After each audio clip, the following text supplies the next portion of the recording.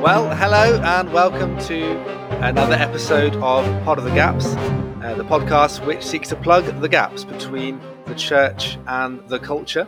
My name is Aaron Edwards, and of course I'm joined by the great Andy Bannister, king of apologetics, sitting in a hut in his garden with what I can only describe as bowling alley lighting in the background.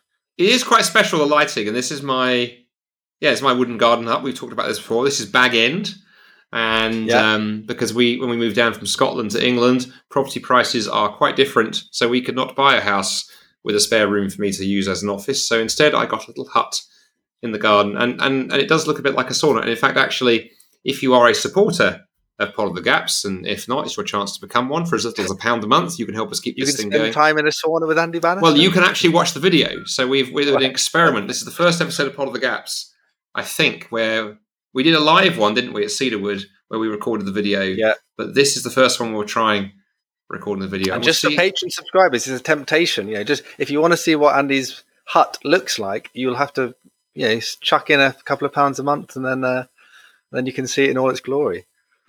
Yes, I was tempted actually to quite say we called it Bag End. I almost called it Jabber because I thought that would have been quite funny. Jabber the Hut. Perfect. Jabber the Hut. It would be. And people could see your beard, my friend. They could see the beard. True. The beard that keeps on growing as beards do. I'm just doing it. I mean, it's a show of unity for the church. You see. Do you use beard oil? Oil running down. Yeah, oil running around the beard of Aaron. Yeah. But people kind of ask me if I am, assume that I would be, but I don't have any actual beard cultivating skills. I just, it just grows. All I do is I don't cut it. That's kind of, trim it occasionally. But, I notice, of course, watchers of the video, if this video actually works, it may well not work, but I see that, is that a glass of water, Andy, with some ice in it? Is that, is there something? There is water in here. There? Yes, there is water in the ice cube. In the form of the ice cubes. No, I'm enjoying a very cultured gin and tonic because I'm a bit of a G&T drinker, and I had a 50th birthday the other week, and one of my extended relatives on my wife's side very kindly bought me a bottle of Japanese gin, and I knew the Japanese were making whiskey because I lived in Scotland for 6 years, and whiskey is a big thing up there, and there was lots of talk in Scotland about how the Japanese were getting in on the single malt business and doing quite well. Well, they're now getting in on the gin business, and I have to say, Roku Gin is actually really quite. I was going to say, nice. Gin and tonic's a classic English drink, isn't it? It's an English drink, gin and tonic. So, but the Japanese are kind of colonizing. The Japanese are making it, and I think, like all things Japanese, they approach it very methodically. And so it was interesting. Everyone said they couldn't make Scotch. But the Japanese went, okay, there's a scientific process here, so we're just going to keep working at it and refining it, and finally we'll get it right. And they did. Do it better than me. Yeah. Did you ever see the film Lost in Translation? I did, with what's his face? Bill Murray. Thank you. That's the one. Yeah. That was very helpful, wasn't it? With what's his face? Yeah. That could have been a whole possible range of things. That's right. Yeah. One of those actors we've heard about. One of those actors. Exactly. I feel like I haven't actually got a gin. I presume you hoped that I was going to have an alcoholic drink with me. Otherwise, you are technically drinking alone. I am. Well, yes, and that means you're sort of out of step, aren't you, on the kind of gin? Oh, well, I like that. That's good. See, I was thinking there's got to be a link coming up at some point to tonight. I'm just trying to serve you out. I just keep talking until you think of a pun. I can reach that. Once the Bannister cogs are whirring for the pun, they were. So yes. Well, okay. Indeed. I'm gonna hammer the link then, and the link was last night when I was sitting with a different beverage in front of my my wood burning stove. I think it said my log burning wood, but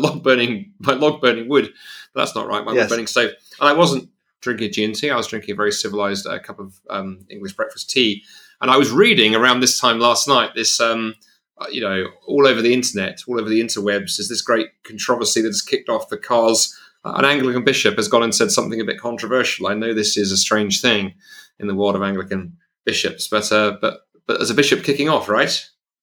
Indeed, there is. Yes. So Stephen Croft, who actually was, at some point people would have rejoiced.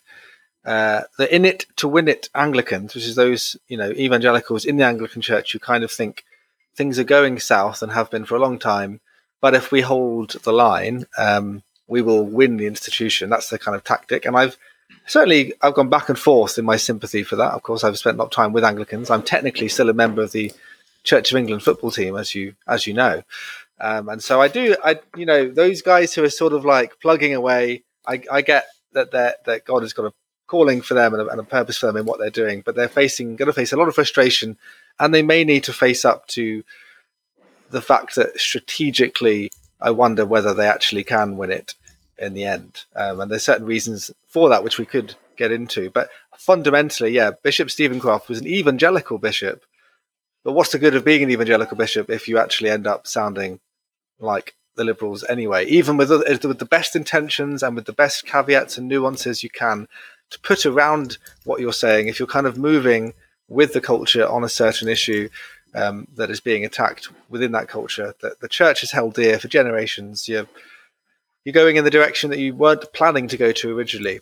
And so the debate has been, is this a good thing? Is the church out of step on same-sex marriage, which it clearly is? I mean, the church is out of step on same-sex marriage in Britain, and certainly in other Western nations as well. And so he's come out and done a whole reform. It almost comes out across as a kind of repentance for his former view. I'll read one of the quotes from his booklet, which was released. I need to acknowledge the acute pain and distress of LGBTQ plus people in the life of the church. I am sorry that corporately we've been so slow as a church to reach better decisions and practice on these matters. I am sorry that my own views were slow to change, and that my actions and lack of action have caused genuine hurt, disagreement, and pain. So that angle of the fear of upsetting others, the fear of causing others offense and pain, has been a huge driver. And of course, it was a huge driver in the Methodist Church's decision to move in the direction of same-sex marriage and then ultimately ratify it and put it into their official documents, basically. So that's the kind of angle he's gone with. What's your kind of take on that when you first hear that, Andy? Well, the first thing the first thing is, I'm actually, just before we go to there, Aaron, just something that you said there struck me. I was busy Googling to make sure I'd got the definition broadly right. I mean, you weren't. Interesting. You were. I wasn't. What were you saying? There's the whole question. Words really matter, right? I think if you take theology seriously, you take philosophy seriously, words do really matter. And so, what does the word evangelical mean? That's a really interesting sort of thought for a moment. And so, actually, good work's been done on that. And of course, the scholar who did perhaps the most famous definition of that was David Bebbington, and his fourfold definition of what it meant to be an evangelical, and that's largely been broadly accepted for decades. And Bebbington says evangelicals are essentially people who hold to 4 points. They are committed to the authority of the Bible. They are cross-centered. Everything comes back to and orbits around the saving work of Jesus on the cross. They are people who are deeply concerned about conversion, that the message of the cross should play itself out in changed hearts and changed lives. And lastly, he said, characteristic of evangelicals is activism. They are activists. They're not just content to sit there and talk about stuff. They like to get out and do stuff. And obviously, particularly in evangelism, they like to be getting out there, spreading the good news, sharing the good news, telling people about Jesus.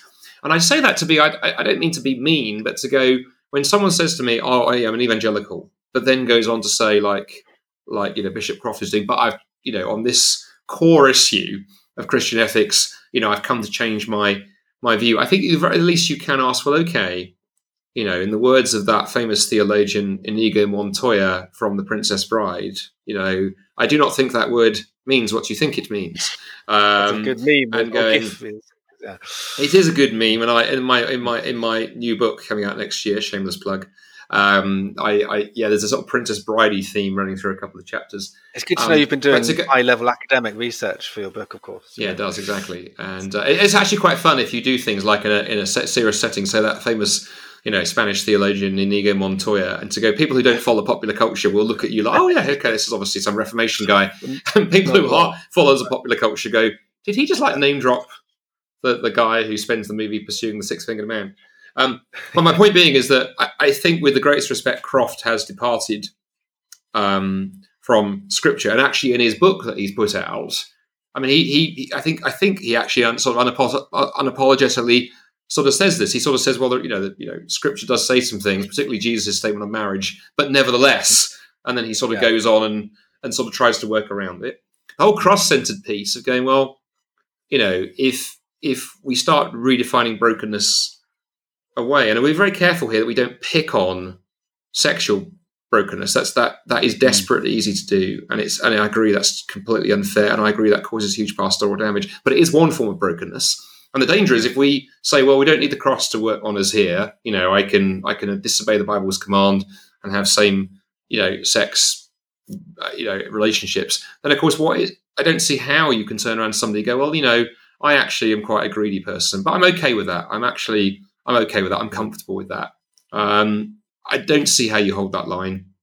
And then conversion, right? I think you do start downplaying conversion, because isn't the message of the cross that we come to Christ, with our brokenness, sexual, and everything else. And I think it's worth saying, by the way, just so we are not misheard, I think everybody is sexually broken. Everybody's broken. Everybody's sexuality is broken in different ways, because that's the nature of the fall. We bring it to Christ, and then we find healing and wholeness. Sometimes more quickly, sometimes it takes longer. Sometimes we have strength given to us by the Holy Spirit to carry those burdens that we wrestle with. And then of course activism in terms of evangelism. And one of my worries is the Church of England doesn't seem to be doing much evangelism these days. It largely spends its time just having internal arguments about sexuality very noisily. So in all of those definitions, And so lastly, to the question you put to me on where he begins, because he talks about one of his tests for, the appropriateness of same-sex relationships is we look at the whole fruit question and going, well, I have a couple of questions there really at heart, Aaron, to go, can same-sex relationships, bear some positive fruit? Of course they can, in the same way that I have been working with Muslims for 25 years. I know many Muslims whose lives are amazing, who are deeply spiritual people, who are wonderful people to be around. That doesn't convince me Islam is true, just because in their case they are nice people. I know many nice atheists. I have some in my family. And to go, well, okay, you're a nice atheist. That doesn't mean that, I therefore go, the worldview that you're espousing is the correct one. Equally, I know some Christians who can be absolute jerks. So I think there's an issue there. And the other thing on the fruit and the pastoral damage, which I think you led with, I'm also deeply concerned with. I have so many friends in movements like Living Out, which is that network of Christians who are who are same-sex attracted, living biblically faithful lives. Vaughan Roberts, Ed Shaw, Ann Witten, Sam Albury, David Bennett, the list goes on, who quite frankly, I think it's devastating for to be told, oh, you don't need to sacrifice, you don't need to work hard to follow Christ. Come on, just give in and to just give it all up. This is pointless. You may as well just give in to the culture. I can't think of anything pastorally more devastating. And I know some of those folks find it very hard when the church doesn't offer help and encouragement, but just basically kind of greases the skids into sin and rebellion. No, absolutely. That's very true. So there's loads to pick on there. Well, but first I should say, if you refer to me as Aaron again, I'm going to have to call you Andrew for the rest of the show. Okay? Oh, I'm sorry. The confusing thing, just in my defense, Aaron, I have just come back from a few days of mission in Germany, where I have the guy who was heading it up was an Aaron. So I have, and you've taught me well, because I started with him. I was like, by the way, is it Aaron or is it Aaron? And he was like, so I don't mind. That's it. We've got to bear the cross. As you said, you're a sinner like everyone else. I accept your apology. And I'm sorry, Bob. Carry on. Free in Christ. That's fine. Thank you, Andrew. That's what Bob's fine. Bob is fine. For followers of Blackadder. Yeah. Exactly. I think so. It's really interesting. This whole thing about our relationship to Scripture and experience, because this is as I said, the reason I read out that quote from him earlier is that's the determinative factor in what's actually going on here and how people are changing their minds. It was the same in Methodism, where I think I referred in one of our previous shows on this kind of related issue, observing the Methodist conference and seeing dozens of people standing up, giving very highly emotive discussions where they were saying how they're finally affirmed as a human being, this kind of thing. And then so if you come up and stand next to that person and go, yeah, I know that you've given this really emotive thing that everyone's kind of applauded you over, and you've kind of gotten really pulled on the heartstrings, there, and so how can someone stand up and just go, but it's doctrinally incorrect for these reasons? It just sounds like that person's completely out of sync, out of step. So clearly we do need to have something that does meet or have the conversation in a kind of way that is emotionally appropriate for how serious this is in the effect of it on people. But I'm just more concerned about the deviousness of bringing those things in such a way that it flattens the possibility of having any kind of rational discussion about what does the Bible actually say on this. And so there's one quote I saw from the Bishop of Dudley referring to saying, supporting Stephen Croft and his decision. I'm grateful for his helpful booklet outlining his journey of understanding through scripture and experience. And I couldn't help but reply, well, really, the issue is from his journeys of understanding through scripture to experience, where experience is really the kind of end point. Experience is really what's making him change his mind. And then, of course, getting into a little debate about being called intellectually arrogant for saying that, because I'm assuming, that someone who takes that approach isn't being scripturally faithful. And this is what we have to be wary of. People now, as you use the label evangelical, they can use the label evangelical and make themselves sound as though they're not liberal, but they actually are liberal, or progressive, whatever term you want to use. They're not sitting determinatively under the authority of scripture for what they actually believe and think. That's different to saying that experience impacts the way you read scripture. Of course it does. Of course, things that happen to you in your life affect the way you might read certain passages. But in the case of the LGBT sort of agenda that we see in society, and the fact that we're having this massive narrative of homophobia, so homophobia is the big problem, that the church is just hopelessly homophobic. Therefore, all the discussions are couched in that language of hurt and emotional pain or emotional abuse. So it just makes it really difficult to say, but it's really quite clear what Scripture says about it. And then you've got all these scholars who then come out and say, oh, but it's not that clear. Look, let me write a commentary. Let me write another commentary. Let me second your commentary. Let me write several journal articles. And suddenly you've got this body of scholarship that supposedly baptizes this sort of experience, but still ultimately experience that has led to this point, because it is out of step with everything else the church has said historically. I was chatting with a colleague today talking about this, saying, think of 19th century biblical scholarship, the kind of very, very liberal, like doubting whether miracles even existed, that Jesus even existed, let alone and Bultmann in the 20th century taking on some of that legacy for the 19th. You just have these people tearing the Bible to shreds. Not even they were brazen enough to say we think the Bible is pro same-sex marriage. None of them said that. It wasn't even an option to say that. So how is it not magically coincidental that the world goes in one direction, votes for same-sex marriage, the shift of public opinion turns, all the celebrities are moving in that direction. Certain jokes that people used to make about that would assume a normative setup of a man and a woman in marriage are no longer kind of valid, or even references to that as a norm are no longer valid. And now the church is doing its exegesis again. Now people are coming out saying, oh, I've just changed my mind on it, because they've met enough people who they didn't want to seem like a bad person to. And so that's ultimately the issue. It's experience trumping scripture. Yeah, I think you're right. And a couple of reflections initially, Aaron. Got it right this time. And that whole point about how reason and experience and theology fit together, obviously it's interesting discussion there. But I do wonder, just as an aside, I wonder if you'd replied to whoever criticised you on that Bishop of Dudley thread, if you'd gone, no, you misunderstand me. I used to read scripture as that it was wrong, to make intellectual assertions, but then my experience led me to realize that it was okay. So you are critiquing my experience. You can't do that. You're trying to cancel me. You're trying to erase me. You mustn't do this. Identity, everything. It might have broken some scripts. But my point being is, I remember not long after I became a Christian. I mean, I was raised in a Baptist home, and then made a sort of public confession of Christ in my early teens. And I can remember, I forget the author, but they gave a book very early on, where there was I still remember it was a little diagram of a train, and the train the carriage was marked experience. There was another one marked emotion, and then the train engine was marked was marked scripture, not reason, right, but scripture. And of course, the idea you were getting there was look, the emotions are not unimportant. We're not brains on sticks. Experience is not unimportant, but the thing that pulls the whole thing forward as Christians surely has to be Scripture. Because one of my concerns, incidentally, is the nice story thing that you mentioned. So often, right, when somebody has changed their view on this, there's a personal story behind it. A number of people I meet who are like, well, I used to believe this, and a family member came out and I changed my view. My concern is it doesn't stop with sexuality. I remember years ago, meeting a young student in Canada who was really kind of struggling in her faith. And the struggle for her was that her best friend at university was a Muslim.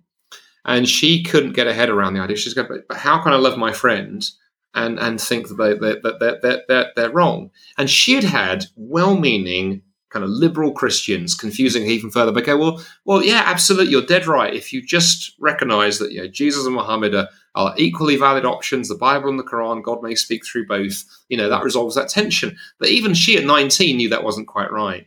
And as we talked over lunch, this was at a L'Abri community in Canada, for those who know that movement, I just gently shared with her, I said, well, actually, believing your friend is wrong isn't unloving. In fact, actually, if you think the thing they're wrong about really matters, it's incredibly loving.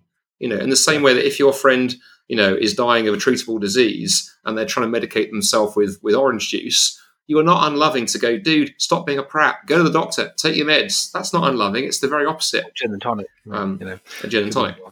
And I think the same here. If the Bible teaches what I think the Bible teaches and what Christians for 2,000 years have thought the Bible teaches on sexual ethics, we're not helping people by turning around, are we, and saying, no, you can ignore it. Don't worry. It's just it's inconvenient, whatever.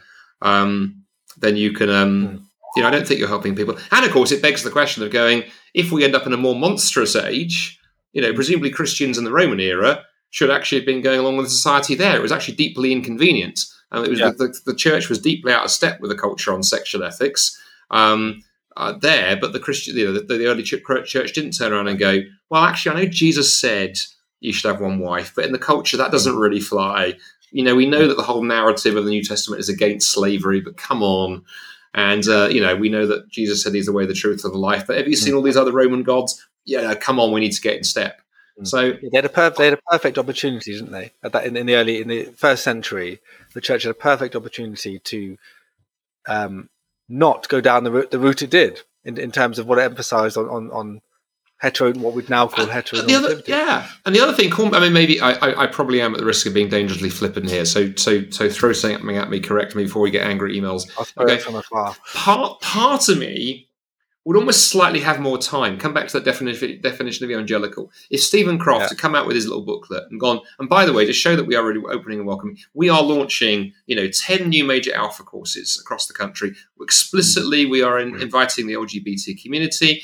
We are going to lead with a missional front foot on this, because it's not really about marriage. It's about winning people for Christ. We think the marriage thing is a stumbling block. We want to get over that. We don't want to stop on the stumbling block. We want to get over it and into the mission fields beyond. But they don't. It's just all you do is they go in circles round and round and round and round the marriage issue and never progress. So I think we can raise a question mark over the evangelical label. Tough as it feels for saying that. And I don't want to be, nobody wants to be labelled judgmental and pharisaical. I don't think we are being. In a sense, I want to invite people back home. I want to invite people back to the cross. I want to invite people back to Scripture and say it's not oppressive and restrictive. Actually, it's God's incredible design for sexuality, and all of us need our sexualities challenged. Yeah, and I think again it speaks into, you mentioned earlier the kind of paradigm, the kind of analogy. Was it a train? Was that what you mentioned? This, it was the train with the engine being Scripture and the carriages being experience and emotion. Okay. So there's obviously the thinking methodistically, not something that Wesley himself actually said, but something that like a famous Wesleyan scholar has sort of said is a sort of symptomatic of Wesleyan thought, called the Wesleyan quadrilateral, which many point to as and many traditions beyond Wesleyanism point to this, of a kind of a four square box almost of Scripture, tradition, reason, and experience. And that's a paradigm that people tends to sort of be quite helpful for people to understand. And you can often find evangelicals and liberals on common ground there, going, hey, look, we're all on the same ground. We've all got these 4 boxes. And technically, we do all have them. Reason and experience and tradition are really important to Scripture. But what they miss out, what an evangelical needs to emphasize, is that Scripture has primal authority there, and a unique kind of authority. So it's not just like a cycle you go round. And there's lots of people within the academic species known as practical theology, which is neither practical nor theological most of the time. But it basically ends up being, we start with Scripture, and then we move, or maybe we start with Scripture and tradition, because sometimes people find those harder to separate. Scripture and tradition is what we start with. Then we have an experience, and we use our reason to reflect on that experience, and we go back to Scripture with a new lens, and then to a new experience. And it kind of starts this kind of either a cycle or a spiral, and it inevitably ends up meaning that what you believed about Scripture, the first things you believed, are ultimately not right. Now, even you said you're brought up in a certain way. I don't know if your Baptist told you not to drink, for example. Clearly, you'd be rebelling against them now. Clearly, we all change our beliefs on some things here and then. We might even change our interpretation of Scripture. That's quite normal. It's part of the process of being a Christian, living life. And yet at the same time, I would be concerned about this sort of sense of a trajectory where Scripture no longer has that primal authority. So it isn't really true to say that it's just one box among many. It's actually the foundation. It's the rock on which the house is built. That's what Jesus says. It's those who listen to my words and put them into practice is like a man who builds his house upon a rock, not upon the sand. And what we've sort of done is say, I had some time on the rock, and then I went off the rock and had some experiences. Then I came back to the rock and looked at it with a new lens and said, maybe I could come to the rock and just stay at the rock at weekends, and then I'll go back to the sand in the week or something. There's just a different approach where people really subtly have made experience the ultimate arbiter. And I think that's what I'm most concerned about here. So there's actually a book that came out, we're reading it as faculty at Cliff College, which was helpful, called Starting with Scripture by Helen Collins. And she was actually critiquing, it's an academic book, but it's critiquing this model of saying, actually, you need to, if you take that quadrilateral style model, you've got to start with Scripture and actually kind of end with Scripture in a way. It stays in its primal place. And if we don't do that, we get this kind of nonsense that we're getting from the likes of Bishop Croft and others, and Steve Chalke and others like them, who kind of try to posture as missional, even evangelical. I don't know if Chalke would still use the word evangelical, but they're trying to be missional in a way. And it's just not only is it not faithful, it's not working, it's not going to work. It's completely it's complete nonsense to think that there's all of these gay people who are waiting to flood into the churches. We've said this before, of course, but it's one of the stupidest things I've ever heard, the thought that suddenly there's all of these people who are suddenly desperate to go to church, and that's the reason that they're not wanting to go, because the church is intolerant, and they perceive them as intolerant. And once they perceive them as tolerant, just like them, they'll definitely want to come along on a Sunday and listen to your sermon. Well, I mean, I think a couple of things there. I think your reflection on the quadrilateral is helpful. I think one of my concerns, Aaron, as well, is that once you start drifting away from Scripture and using, particularly experience as your guide, I mean, there's the question of where you end. And actually, I'm very sort of careful to sort of slightly anonymize this conversation, but I had a conversation recently with an old friend. We were chatting around these issues, and I think he's evangelical, but I think, raising some questions. I mean, I've been, I think, sort of perturbed by some of what he's heard and seen, and isn't sure what to think of a couple of things. And his comment was, I mean, he was wondering, could it really help pastorally? Maybe it's just a bet, the best of a bad broken world if we open up the category of marriage to include, those who are same-sex attracted because they're struggling. And I remember saying to him, I said, well, mate, okay, sure, I can understand that. I said, okay, what about those who are single and are struggling to find a relationship? What about extending, it's being a bit more generous around things like, prostitution or things like pornography, and just, recognizing there are some people for whom this is the only way they can experience sexual intimacy. And what was interesting, he suddenly found firm ground. It was like, oh no, but Scripture's very clear on, lifelong monogamous relationships. And I went, my friend, I think Scripture's really, really clear on the fact that, yes, that lifelong relationship, which funnily enough is a word for is marriage, is male and female. And I said, look, with respect, you can't really move the boundary posts back 50 yards. And then when somebody else wants to move another 50 yards, go, oh, no, this place is solid rock. And I think we've seen that again and again, actually. I mean, you mentioned our old friend, sort of Steve Chalke, with a bit of a sort of bête noire on this podcast. I mean, Steve is flirting now, I would say, flirting, to be fair, he's not there yet, but he's flirting with universalism. Quite a few sort of tweets around, other faiths and perhaps how the things that unite us are closest. He must be there. I want to be generous, Aaron. He hasn't come right out, but he's definitely playing around with that. But that would follow, because once you go, you know what, Scripture, we thought it was clear, but now it's not clear. First thing. Second thing, be very careful. I'm just realizing putting these two things together, I need to be careful with what I'm saying, I'm not saying. I always get suspicious whenever someone says, oh, you thought that it said, but actually what was meant was, because of course that's the voice of, that's a voice that occurs in the first couple of chapters of Genesis, doesn't it? Where, the devil's ploy is never to go, that doesn't say. The devil's ploy is always to go, oh, is that really what God meant? Is that really? Yeah. And whenever you hear that voice, it doesn't mean it's wrong. You need to be careful because, as evangelicals, we don't have a monopoly on interpretation of Scripture. But I do think when you have 2,000 years of Christian tradition and Christians across traditions, so that's the interesting thing on marriage, right? This is not just evangelicals. This is Protestants of every flavour. This is this is Catholics. This is Orthodox.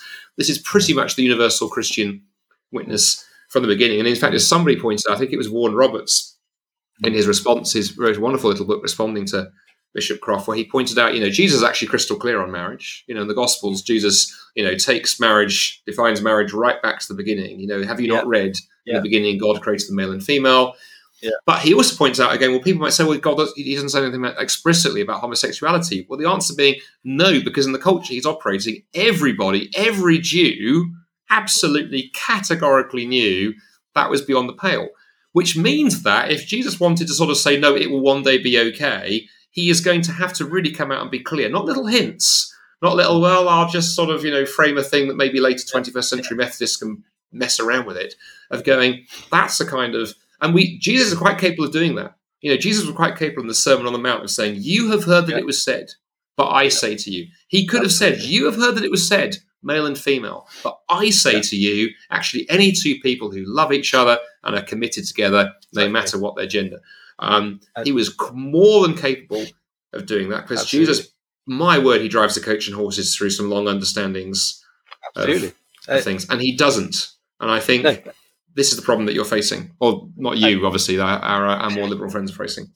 Well, I'm facing it in the trouble I'll get in for talking about it, but a different kind of trouble. But actually, and I'd like to add my footnote on feminism at these points. What all you've just said refers in the same way to gender in general and to feminism. I don't think, as Ian Paul who mentioned before, is those egalitarian, rampant egalitarian, agrees with me when we've discussed this, that actually these whole issues are connected on the same continuum.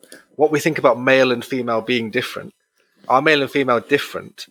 If we don't think that they're different, and that God likes the fact that they're different, and in his wisdom has created us as different, and perhaps even give us different roles, certainly, I would say, then same-sex marriage becomes inevitable, I would actually say. And all the denominations, they start by, that have moved in this direction, they've started with gender in general. Male and female difference has been eroded, and actually ends up moving to a further, actually being of the same sex and getting married doesn't really matter, because it's just your person, I'm a person.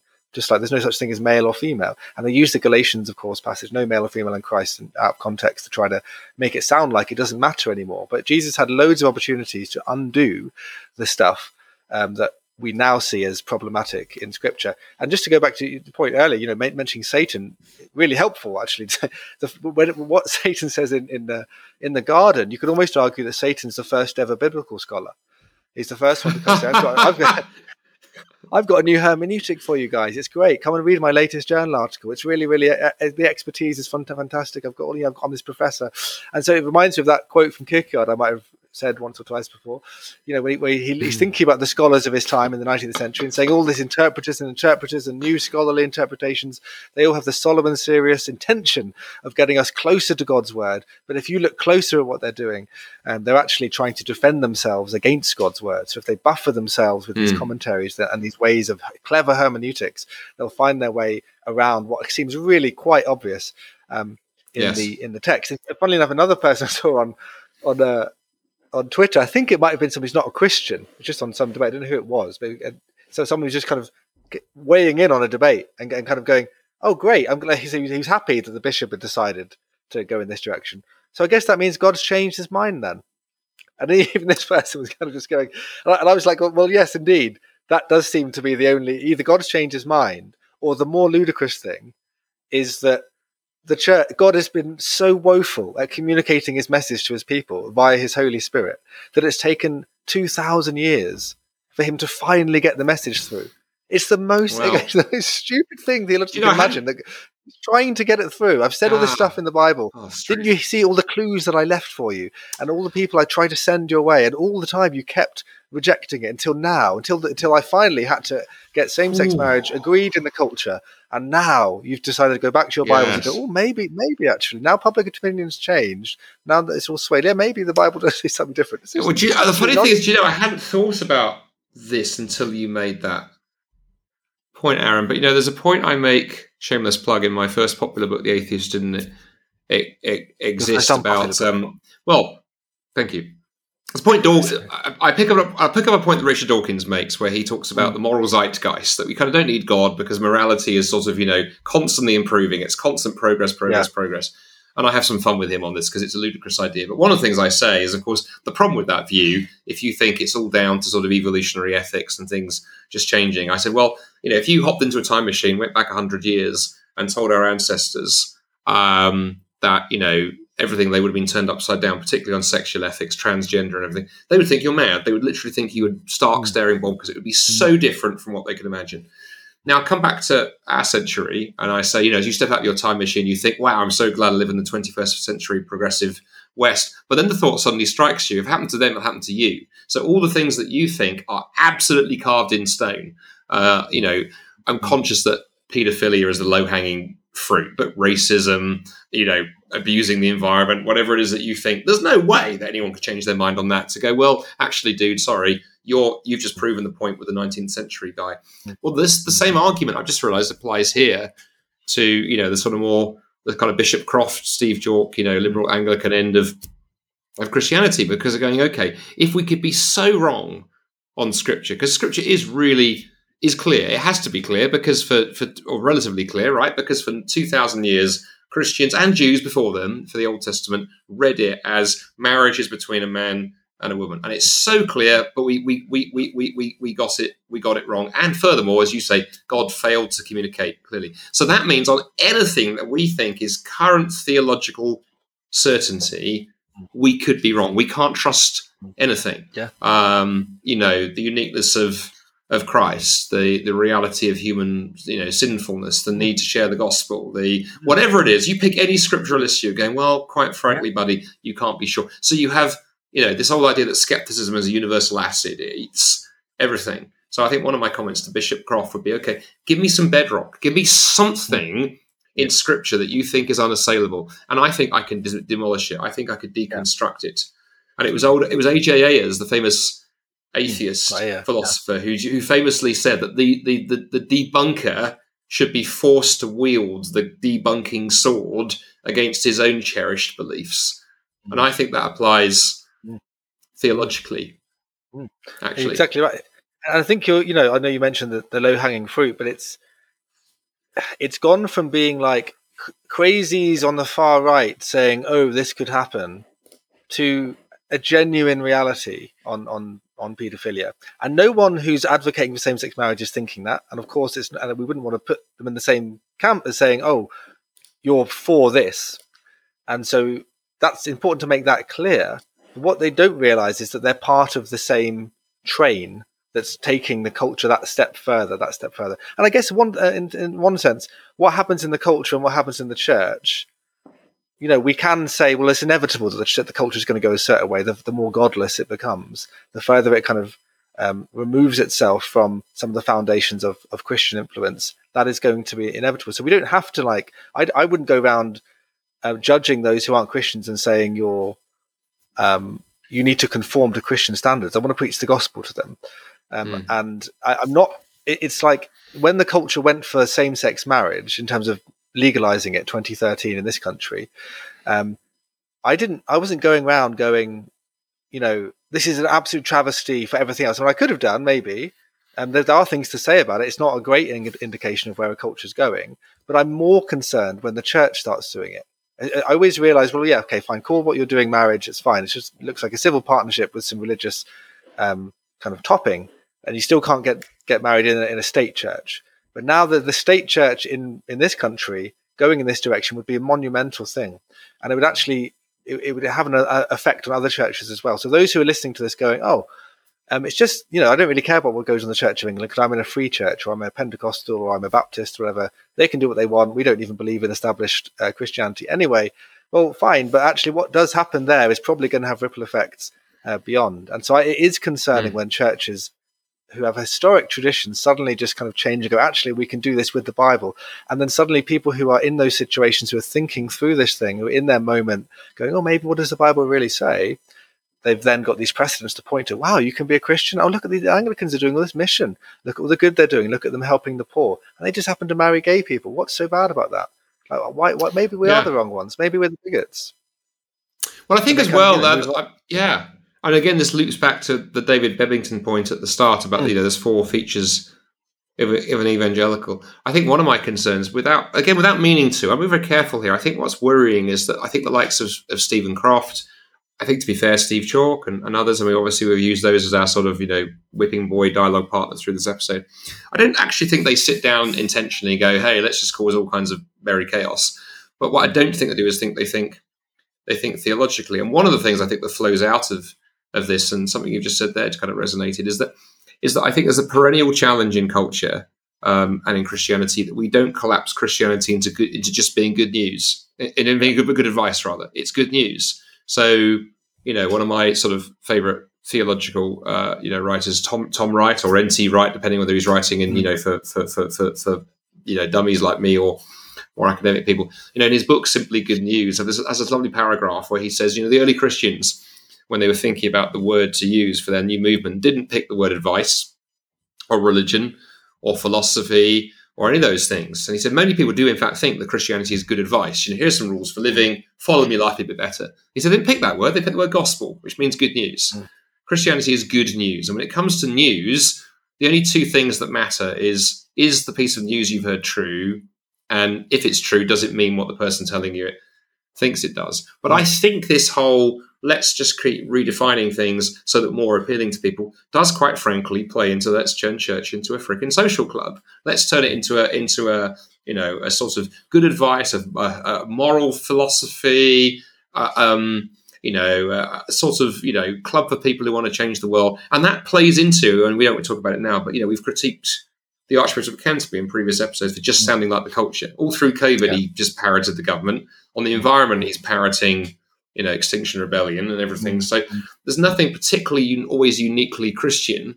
So I can see how if I was a non-Christian on the outside looking in, you'd go, oh, okay, so this is a bit like the Labour Party, but with a little dash of spirituality. And then my last thought on this, and I'd love to get your take on this, because I think missiology is your thing, right? One of the things that struck me was Stephen Croft in this sort of paper he's written, this book that he's written. It talks about, we need to be able to engage the culture, and if we change our view on this, if we adapt our view on this, we'll be able to connect better. Well, let's just, for the sake of argument for a minute, Aaron, grant him that. Let's say that the church radically redefines marriage, and look through that. A handful of people, start coming to church, encounter Jesus, and let's be honest, that's wonderful. We want people to encounter Jesus, so let's be as positive as we can.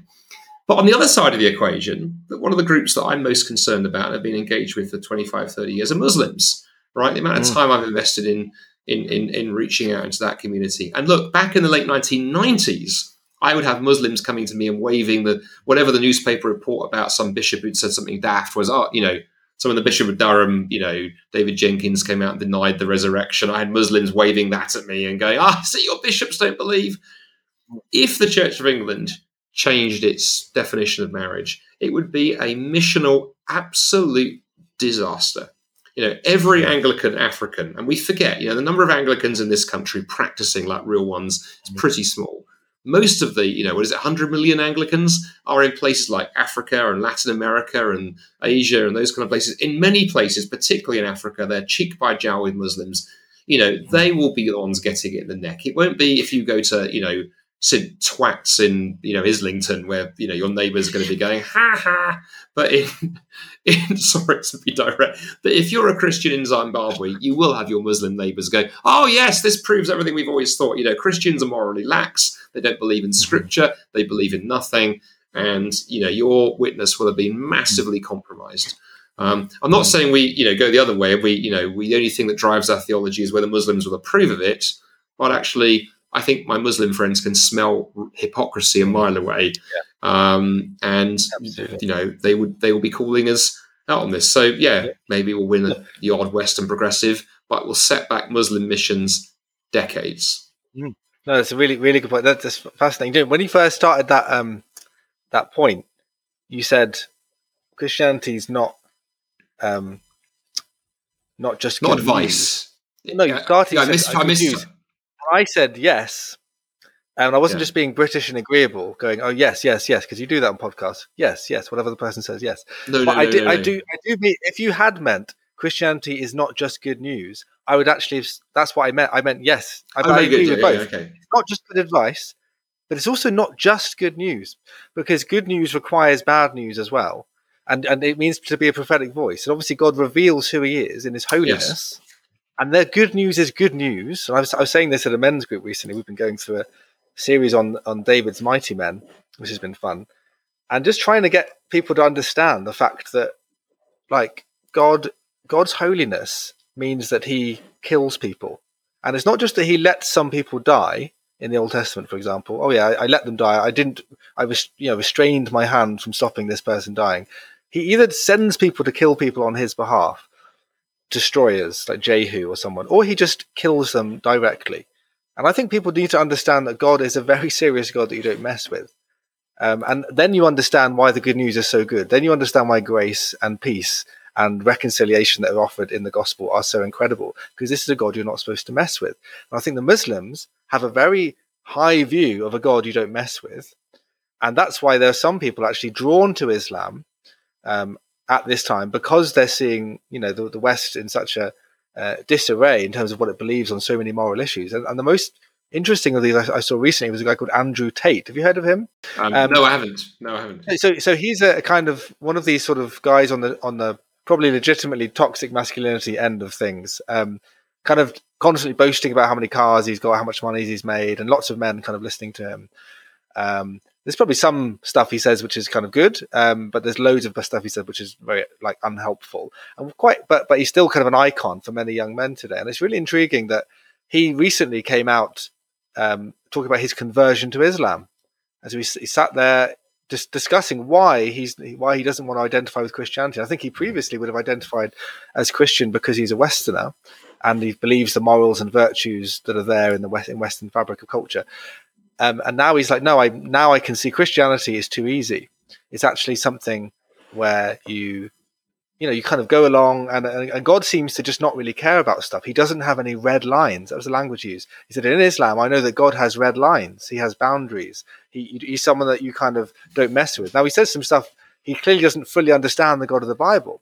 But at the same time, you kind of think, yeah, there's people, not just Muslims, but there's also people who are then intrigued by this idea of wanting there to be boundaries and rules, that then actually the gospel shows you that, let's say, the law is not actually sufficient to save you.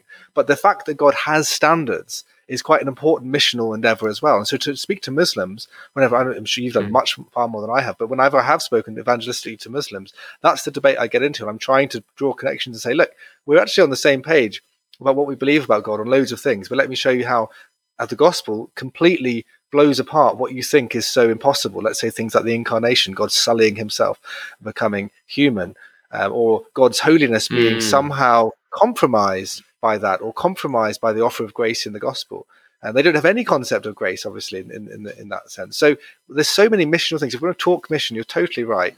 We can't just be saying we really care about this portion of the population and just ignore the rest, and we know that we're going to completely cut them off and they're never going to talk to us because they won't respect what we say as a result. No, I think that's right. And I think I'm also struck by, it's funny, the things that happen in the same kind of sort of period, in the same time as I've been thinking about Bishop Croft and his sort of wandering all over the reservation. I was also engaging kind of recently with, again, I'll be careful to anonymize kind of things so people can't make the connection. Just change my name, my letters of my name around. I'll change. I'll change. I'll just make up a fake name like Justin Wacker or something. Exactly. But actually, that's too close to somebody we both know who is not the person. But anyway, I was dealing with somebody who has been involved in mission to Muslims for a while, and has gone down a well-trodden path of going, some of the language used in Scripture is a stumbling blocks. They've started their own Bible translation, so like a one-man Bible translation of Luke's Gospel. And as part of this, they took it upon themselves to mistranslate Son of God, I think God's special representative. Because, of course, Muslims struggle with Son of God language, so let's change it. And I'm like, okay, there's a whole host of problems there, not least that massively you redefine theology as you do that. But in one sense, actually, all they've done is what Bishop Croft has done. They've gone, okay, here's the culture I'm trying to reach. I'm trying to reach, liberal Westerners. And that's hard. I get that. I get that it's hard. I'm doing that work most weeks. They're trying to reach Muslims. That's hard. I do some of that most months. But to go, I'm just not sure of the wisdom of going, okay, here's the stumbling block. So actually, we just need to blow that stumbling block out the way. I do keep coming back to 1 Corinthians, that the cross is a stumbling block to Jews and foolishness to Greeks. And surely, if the hermeneutic is, we just need to level the stumbling blocks as if we're building a highway through a rocky wasteland. Paul would have gone, it's a stumbling block to Jews and foolishness to Greeks. But the good news is I just throw the cross out the window and actually found that if we just circumcise ourselves, the Jews love us, and if we could just affirm a couple of Roman gods on the side, the Greco-Roman world will love us. Job done, boys. But he doesn't. He's like, well, actually, it is a stumbling block. And yes, we want to be winsome. And yes, we need to try and win as many as possible. And, yes, we need to build bridges. I mean, Paul builds bridges in Acts 17. He was a great bridge builder, but he was not a compromiser in the process. And I think maybe we've confused in our culture. Too many people have confused bridge building and compromise. You can build bridges. Yes, we need friendships with our LGBT plus people. We need to go into their territory. We need to, and that may be risky. It may be uncomfortable. I was interviewing somebody the other day for a podcast who I forget which line of work they're in. Actually, we did a series on the SOLAS website where we interview people in different workplaces, and he talked about how one of the really rich outreach opportunities he's had was going along to the LGBT meetings at lunchtime. He said the first time I set foot in there, it was terrifying because when they found out I was a Christian, it was like whoomph, all the stuff thrown. He said I just didn't say anything. Actually, I'm not sure that's quite right. And okay, I understand why you might think that. And he said once they'd finished sort of dropping everything on me, and I kept coming, then we built friendships. And he said I was able to share Christ. And he said I've been able to have some really direct conversations, actually, because I invested the time. And he said I haven't had to compromise a single thing. And I think the fact that the idea that you have to compromise for mission is a massive mistake. It's a massive mistake. The trouble with that is as well, the trouble with the Stephen Crofter thing is that your friend's then approach of doing that and then saying, okay, yeah, I'm winning these people because they're able to see that they can disagree completely, but they're still kind of, there's a sense of you care about them as people. You're not actually being homophobic. You're actually saying, I affirm you as a human being. I actually want to persuade you. I want to actually tell you that I want to proclaim the gospel to you. I want to proclaim the truth to you. If you have a Stephen Croft or a Steve Chalke or others who come along and just say, but you don't have to do that. Just get married. Let's just change the rules and it's all fine. It totally demolishes, you said earlier, the kind of living out people, for example. The people who are laboring to say, no, I'm battling with the experience of how hard this is. And I'm also trying to win people, the likes of David Bennett, whatever, who sort of still spends a lot of time in the LGBT community, as it were, whether that's really a thing or not, but it is, of course, seen as a category. And he does that to labor, trying to preach the gospel, trying to win them to say, you don't have to compromise on these things. You can actually follow this route without suddenly becoming, a Westboro Baptist type Christian or something. And so if someone comes along and just says, yeah, we're just going to change everything, it doesn't really help. It doesn't help those things at all. And ultimately, it doesn't bring people true freedom. They don't really have the gospel. And I think that's going to be, any of our listeners, I don't know if we have any listeners in the LGBT community, or we may have a few, But they would find some increasingly find it incredibly offensive. I get into conversations with people who are so far gone on this issue. They find it incomprehensible that I couldn't be, that I'm even for them at all, because I seem to be so far on the other side on this issue. But I'm trying to tell them, look, you can't have the Bible. Sorry, you can't have the Bible and affirm this. You can absolutely affirm it and chuck the Bible away. But this is what I keep emphasizing. The danger is we've got people who want to affirm all the evangelical distinctives, or most of them, and scriptural authority. Can we have that as well, please? Well, I'm sorry, you can't. You can depart from it, and then good luck to you. We're not going to be able to welcome you into the church in full communion if you're going to not repent of this, because that's going to be a serious problem. But you can't have both. I'm afraid that's the issue. And even, like I said earlier, even the liberal biblical scholars, they just say the Bible's homophobic. They're kind of honest. They think the Bible's homophobic. Now, I don't think the Bible's homophobic, but what they mean is it's clearly against same-sex relations. So they don't try and cover it up. And their objective, they're often either atheist, or they're kind of agnostic, or they don't even believe in any of this stuff anymore. But they don't go around trying to pretend that the Bible says something it doesn't say. They say Paul's misogynist. All the stuff he said about women is just really that it's clear it's there. We just think he's a misogynist, so we just disagree with him. We don't believe in the Bible's authority, but we're going to do all the work to show you what it really says, and we're not going to try and pretend that it means something else. And so the people who are kind of being these kind of soft evangelical leaners in this direction really need to hear that, because that's where they're headed. They're ultimately going to head in that direction if they put a scriptural authority down. So it is a really, really key issue for the church to get right in our time, isn't it? I think so. And I think, as we wrap up, I think, one of my favorite quotes for a long time, we've, taught this to our kids quite a lot. I think it was Tim Keller. It's Tim Keller who coined this, which is the line that goes, very simply, the reality of the gospel is that we are so bad that Jesus had to die for us. That's how messed up we are. We're so bad that Jesus had to die for us, but we're so loved that he was glad to die for us. And that when you unping, either half of that tension, and I think, we haven't talked much about it on this episode, but, to go, yeah, there is Pharisaism in some parts of the conservative churches. I completely agree that, you can lose the second half of that part of the gospel.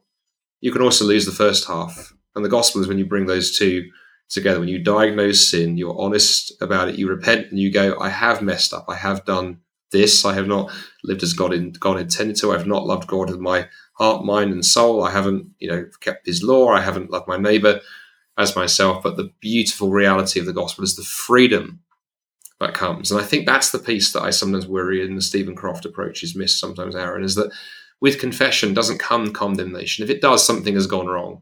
And again, I'd want to go, there are churches where I'm sure if you confess, you do get condemnation. And if we come across that, let's darn well call it out for what it is.